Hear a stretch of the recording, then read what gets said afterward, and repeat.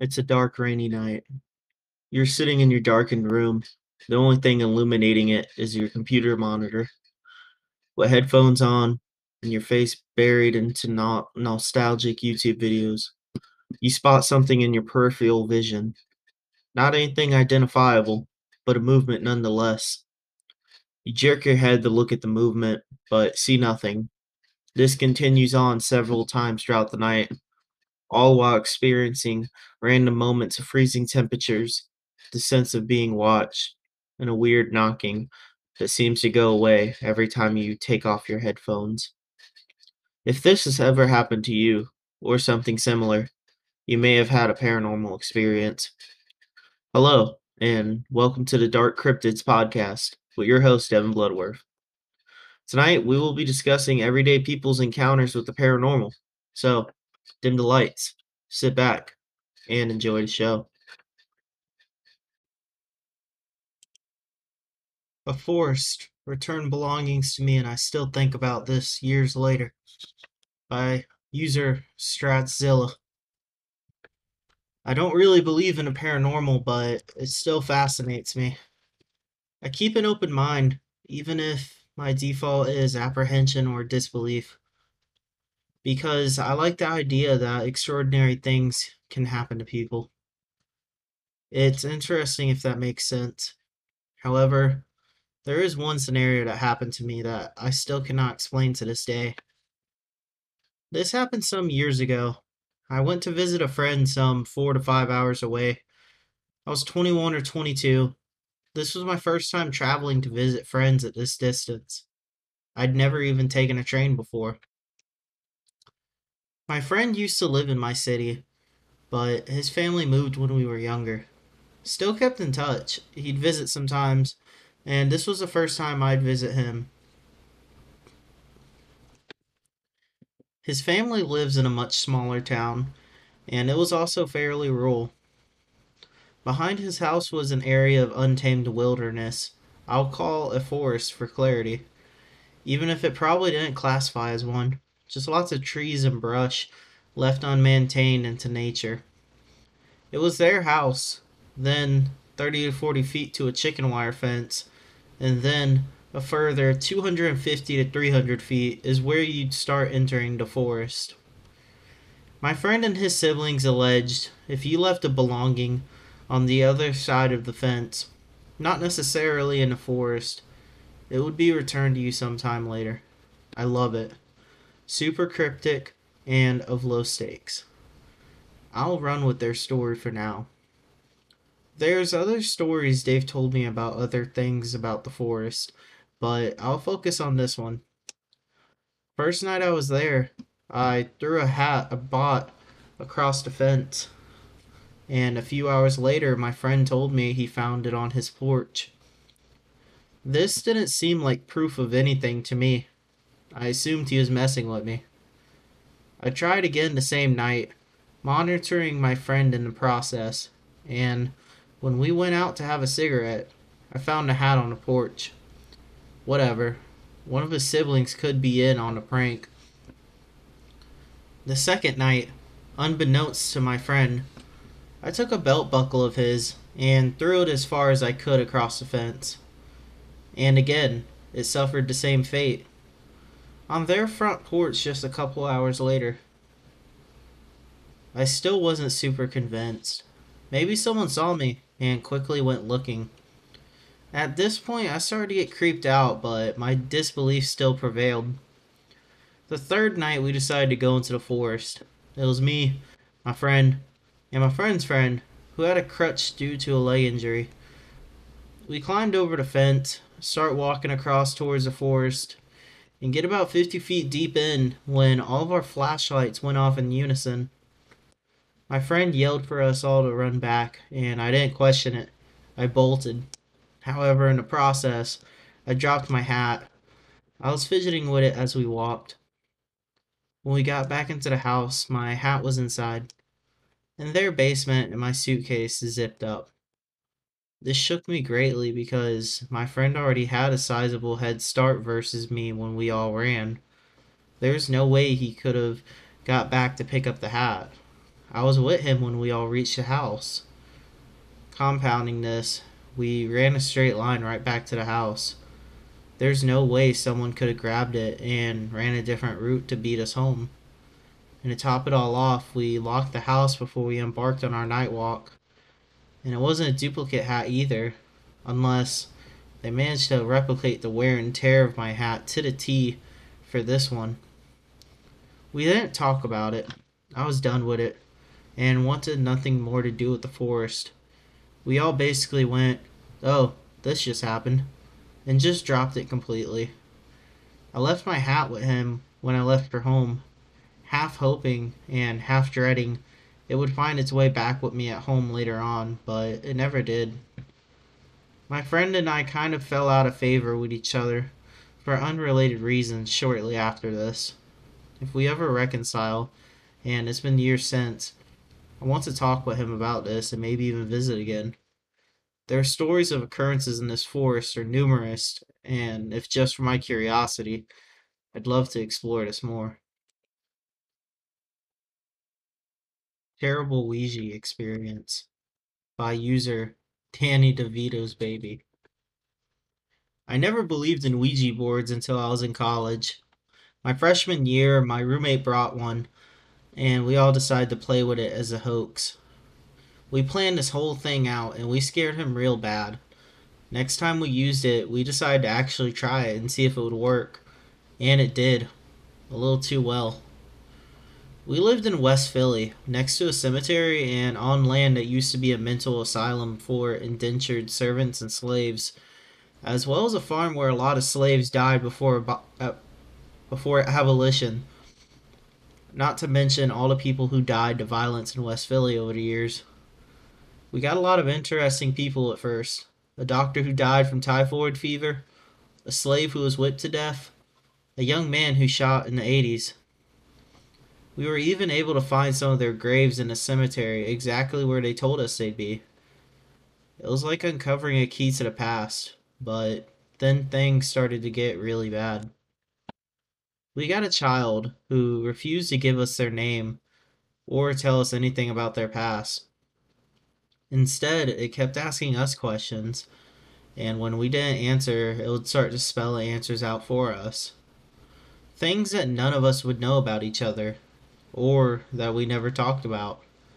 Stuff like childhood nicknames in foreign languages, stuff like embarrassing moments. We would play for hours, so it had a lot of time to spell out whole paragraphs. And then it like uncovered one of our friends who wasn't even playing secret.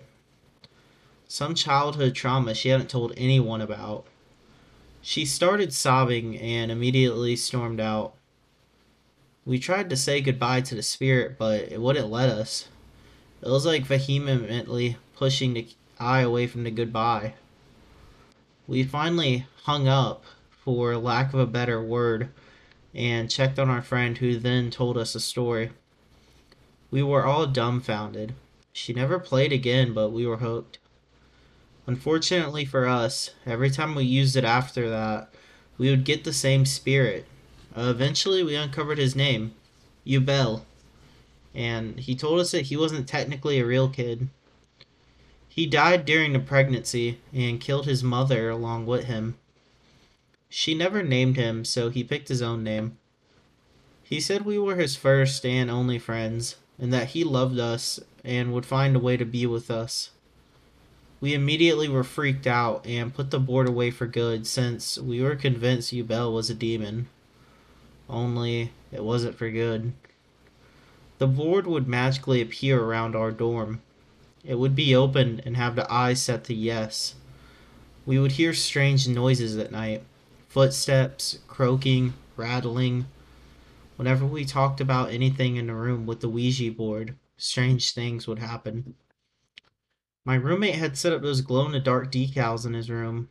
Our other friend said she liked them and that she wanted some. The same one who vowed never to play after it uncovered her secret. That night she went to bed, and when she turned off the light, her ceiling was covered with glowing symbols. She called us over, and we all saw it, but when we tried to take photos of it, it wouldn't show up on camera. After we turned the lights back on, they disappeared and never came back. We had enough, so we decided to play one last time and tell him to stop and leave us alone. He got angry and started saying a string of random numbers and letters. We googled them, convinced it meant something, and the only thing that came up was a radio station. We tuned in on our phone, and it was a religious radio channel, and the host said all the sinners who were listening would face eternal damnation. We were terrified, and then the eye rapidly started spelling out, "See you soon. 3, 2, 1, goodbye." And as it did that, my friend's stuffed rabbit croaked as if it were a dead creature and flew off the shelf. We ripped him open to see if there was a voice box inside or something to explain it, and there was nothing. We threw the board into the closet and never touched it again for the next 2 years. 2 years later, I came across it again, realizing it must have accidentally ended up in my stuff after we moved out. And I decided to play with it to see what would happen this time, thinking that last time it was all an elaborate hoax my roommate had cooked up to get back at us for scaring him the first time. This time it was me and a whole new group of friends. And as soon as we asked the first question, it starts spelling Ubel. I never let it finish. I immediately moved it to goodbye and told my friends we were done. I've tried to board several times since then, and every time I get Ubel, no matter who I'm with, people who have never even heard the original story. I'm done with these for life. Ever since playing with it the first time, I've attracted spirits like wildfire.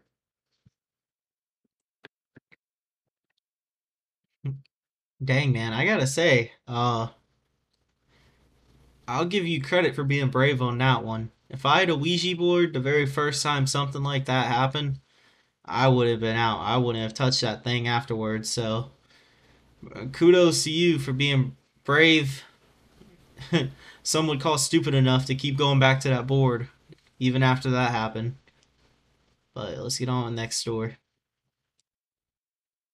A weird occurrence that made me sick to my stomach by user eyebrows wear. A few nights ago, I had a wedding to attend. Whenever I have to dress fancy, I put on this sparkly necklace that my grandma left to me when she passed away. The chain is very, very thin gold, and the pendant is a thick, solid gold R, which is my grandma's and my first initial. The front of the R is covered in diamonds, and it's a kind of necklace pendant that doesn't twist or rotate. It stays facing whichever way you put it on, so naturally, every time I put this necklace on, I always check to make sure I put it on the right way, shiny side facing out. So before the wedding, I put on the necklace as per usual, looked in the mirror to make sure it was on the right way, which it was. Then I go to the wedding and take a bunch of pictures with friends, all the while, and every single picture, my necklace is faced the right way. Then I get home, I'm exhausted, and go lay in bed. I'm too tired to take off my jewelry and makeup, so I leave the necklace on, which I never ever do because the chain is fragile. Right before I went to sleep, my cat jumped into the bed with me and was laying across my chest, being adorable. So I took a picture of her laying on my chest. In that picture of my cat, taken moments before I went to sleep, the necklace was on the right way, sparkly diamond side facing out. I had a horrible dream that night where someone was pulling my necklace and I was yelling at them to stop, but it was too late and the necklace broke off my neck. Instead of the person taking it and stealing, the moment it broke, it fell to the floor, and the person who broke it disappeared/evaporated. I then picked it up off the ground and was examining it close to my face, and realized that the clasp was broken, and I was all upset about it. The next morning, I jolted awake from the dream and went to take a shower. I looked at myself in the mirror and saw something that made my stomach drop to the floor. My necklace was on backwards, The diamond side was facing inwards, which was impossible unless it was taken off me and turned completely around and put back on. I definitely didn't take it off myself in my sleep because I have arthritis in my hand, so it's really hard for me to unclasp it even while I'm awake because it's so small. I asked my husband if he had taken it off me in my sleep, and he said no, and that he was working on his computer the entire time I was asleep and didn't even come into the room once. I have zero explanation for how this could have possibly happened. I've racked my brain for literally any reasonable answer, and I can't think of one. Gives me shivers to even think about it, to be honest. Also, the chain is too small to fit over my head, so it couldn't have come off that way. So, I would kind of take that in one of two ways, to be honest with you. There's a good way to take that and a bad way to take that. My opinion, the best case, good way to take it is maybe your grandma's looking out for you and just wanted to kind of give you a sign that, hey, I'm here, I'm looking out for you. Or, worst case, you might end up be dealing with a haunted item, to be honest with you. Because I don't know, I just find it weird that this is a only paranormal experience that you've had. Well, according to your story, I don't know if you've had others, but it feels a little weird that this would be the only one you have, and it seemed to only happen when you fell asleep with a necklace on. So maybe the necklace itself might be haunted, or like I said, it could be your grandmother looking out for you and just let you know that she's there, which is best case scenario. Um, but yeah, I highly doubt that it got moved around in your sleep.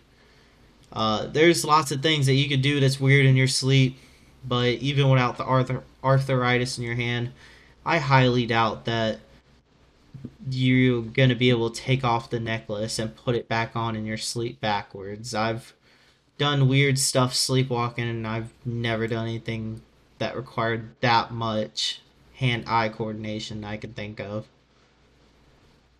But we're gonna actually go ahead and take a short ad break here. It's only gonna be a 1 minute, 2 minute long ad break. So make sure to join us back here in a few minutes. Thank you for listening, y'all. Alright, so we are back. And this next story is honestly, in my opinion, like this one's the one that creeps me out more than the other stories because it's a shorter one, but it's subtle. And in my opinion, like the subtle stories that aren't like way over the top with activity are the ones that kind of scare me more because I find them a lot more realistic. But let's go ahead and get into this next story. Apparently, I babysat more than one kid by user Dusk Muse 711. When I was 13, I babysat a little girl named Emma from one of the sweetest kids you could think of. I was a regular babysitter for her, so much so that when I couldn't babysit for a few months, she called all her other babysitters by my name. This happened after I came back to be a regular babysitter for her. It was about 10:30 at night. I had already put Emma to bed and had been channel surfing. The house was set up that the front half was open concept. The living room, dining room, and kitchen were side by side. In between the living room and dining room was an open doorway to the back half of the house. At one end was Emma's room. The other end has her parents', with the bathroom connected to the parents' room. Now, while sitting on a couch, I heard something run down the hall to the bathroom. Assuming it was just Emma going to the bathroom, I let it be a few minutes went by, and I heard the feet heading back down the hall. I turned to tell her to go back and make sure she flushed, as I heard it, but I only saw the tips of black hair that had ran past the open doorway.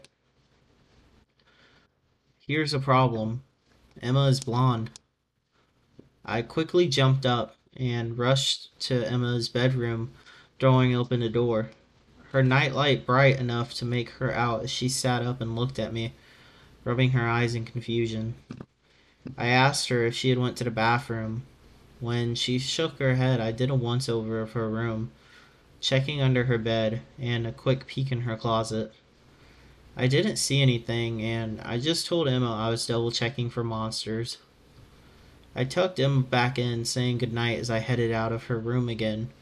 Leaving it slightly open, I began to walk away, but stopped when I heard Emma speak, thinking she was going to ask me something. I turned to listen, only to hear, "You should have said something. Don't scare her. I really like her." I didn't say anything to the mom about this and continued to babysit Emma until she moved away. I always made an effort after that to include the being. If Emma was drawing an extra spot, if Emma was drawing an extra spot was set up. It seemed to make Emma happy, and nothing ever startled me again. So, like I said, that was one of my more favorite stories out of tonight's episode. The reason that story right there, I was kind of stuttering a lot, and this is absolutely nothing against the person who wrote it, but there's definitely like a lot of grammatical issues kind of going on and spelling issues.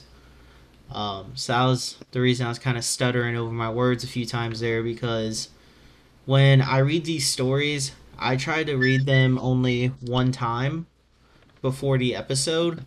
That way, when I read it again, it's a little bit more genuine instead of me practice reading the story over and over again before the episode.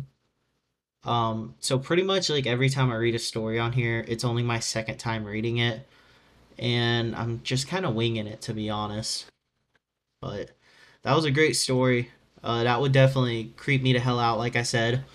The only thing creepier to me than like paranormal activity type of things is paranormal activity involving kids, especially little girls. That scares the shit out of me, honestly. But all right, let's get on to this next story. And this next story is actually going to be our last story, but it's actually a pretty good one. So I figured this story will kind of head us off with a bang tonight. All right, let's go ahead and get right into it. I witnessed something with a few friends in the woods 9 years ago that haunts me till this day.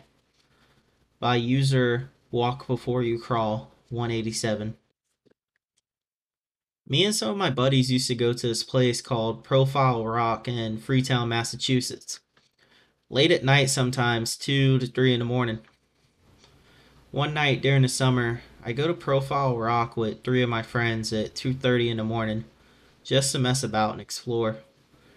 Now, I didn't notice at the time, but Profile Rock in the area we were in is part of an area called the Bridgewater Triangle, which is a site of alleged paranormal activities and also one of the most haunted areas in the state I live in. Continuing on, we climbed Profile Rock itself, stayed on top of it for maybe 3 to 4 hours, and we all decided to leave. Now, as you're leaving Profile Rock, you have to go down this long path that's about 2 miles long to get back to where we parked our car. 2 of my friends are walking about 20 to 30 feet in front of me and my other friend. Now, I'll never know why I turned around. I didn't have a feeling like someone was watching us. I just simply turned around because, besides the moonlight shining through the trees in certain areas, we only had cell phone flashlights to make our way around. I remember turning around and seeing someone running at us from about 150 feet away at full speed. What threw me off wasn't that they were running at us, it was how they were running. You know how a zombie walks in a horror movie, dragging one of its legs, almost limping? That's how this someone was running at us. At first, I didn't say anything, and possibly assumed it was one of my friends or someone that was already in there who got injured and needed assistance. Until this someone made it to an area of the path where the moonlight reached through the trees and gave them some perspective. What I saw still chokes me up to this day. You ever see a child try to draw a person? How they make a stick figure most of the time? That's exactly how this someone looked. I caught maybe a 10-second glance as it was running under the moonlight lit trees, but I saw no distinguishable facial features. No eyes, no mouth, and no ears. Its arms and legs looked like that of an extremely malnourished person, only completely black, and it didn't look like skin or any type of clothing from what I could see. I almost can't even describe it, to be honest, and you could blatantly tell it wasn't a mask or one of those Halloween blacked out suits. I recall calling out to my friend in a panicked voice, who was walking with me, who was now maybe 10 feet ahead of myself. I shined my cell phone flashlight on him as he was looking where I was just looking, and I could tell right away from his facial expression that I wasn't seeing things. It was now maybe 40 feet away from us, if that, almost the same distance as our friends in front of us, and me, and my friend, just took flight and started running. My two other friends in front shot around and asked us what was wrong, and I replied, just run, and all four of us jetted for our car. I remember taking a glance back as we were running, and there was nothing there, even though whatever was chasing us would certainly be on our tails by now. We all hopped in the car, and my friend who was walking with me yells, "Dude, tell me you seen that. What the fuck was that?" I told him I seen the exact same thing. I asked him to describe to all of us what he saw, and he described literally the exact same thing I witnessed. By now, my other two friends are thinking we were joking around or messing with them, until my friend who was walking with me swore on his father, who has passed away not even a month ago, that he's telling the truth.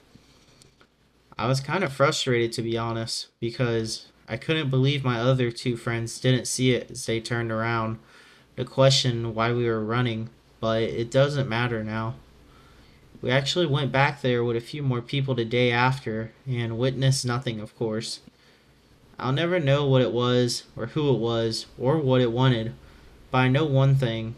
There's no way in hell two people imagined seeing some stick figure specter in the woods. Whew. I gotta say, man, that creeps me out for a few reasons.